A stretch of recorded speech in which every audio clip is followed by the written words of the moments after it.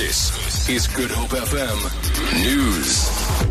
French police say it's unclear if any gunmen are still on the run after the string of near-simultaneous attacks in and around Paris last night. The death toll is unclear, but it's believed to be well over 120. 8 attackers are reported to have been killed after storming bars, restaurants, a concert hall and the National Stadium in Paris. Chris Morris reports. This was a coordinated attack on ordinary Parisians out on a Friday evening. The targets, nightlife, the National Stadium and the Bataclan concert hall. The killing only stopped when anti-terrorist commandos stormed the building. 3 of the gunmen blew themselves up. Elsewhere there were explosions probably caused by suicide bombers outside the Stade de France, where President Hollande had been watching France take on Germany at football. At about the same time, several bars and restaurants to the east of the city centre were raked with gunfire. South Africa's Department of International Relations and Cooperation says it's seeking information on the South Africans in Paris.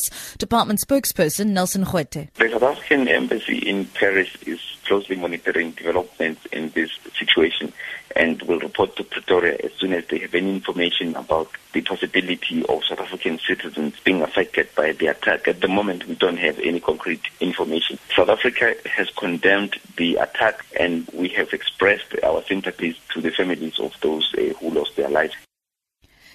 Cape Town police say no arrests have been made in connection with overnight violence on the Bellville campus of the Cape Peninsula University of Technology.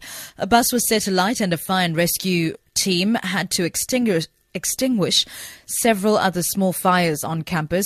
Police spokesperson Noloiso Kwetlana says they're monitoring the situation. Meanwhile, 27 students who were arrested yesterday on charges of public violence have been released with a notice to appear in the Bellville Magistrates Court on Monday. One other was arrested on the Wellington campus. Students clashed with police during a protest to demand that all student debt be written off. Oscar Pistorius has reported for community service at the Garsfontein police station in east of Pretoria.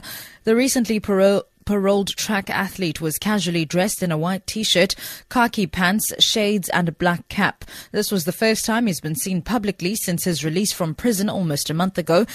He'd spent a year behind bars for shooting dead his girlfriend Riva Steenkamp in February 2013.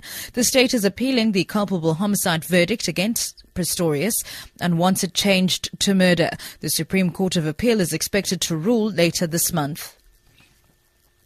And finally, a 9-year-old Canadian boy has turned his mother into the police for drunk driving while he was in the car. According to police, the boy telephoned emergency services in Ontario to report her intoxicated behavior. The woman took away the phone when she realized what her son was doing and told the operator that she'd only had one drink before hanging up. Police then located the 52-year-old woman's car and arrested her for impaired driving. For Good Hope FM News, I'm Sibs Matiela.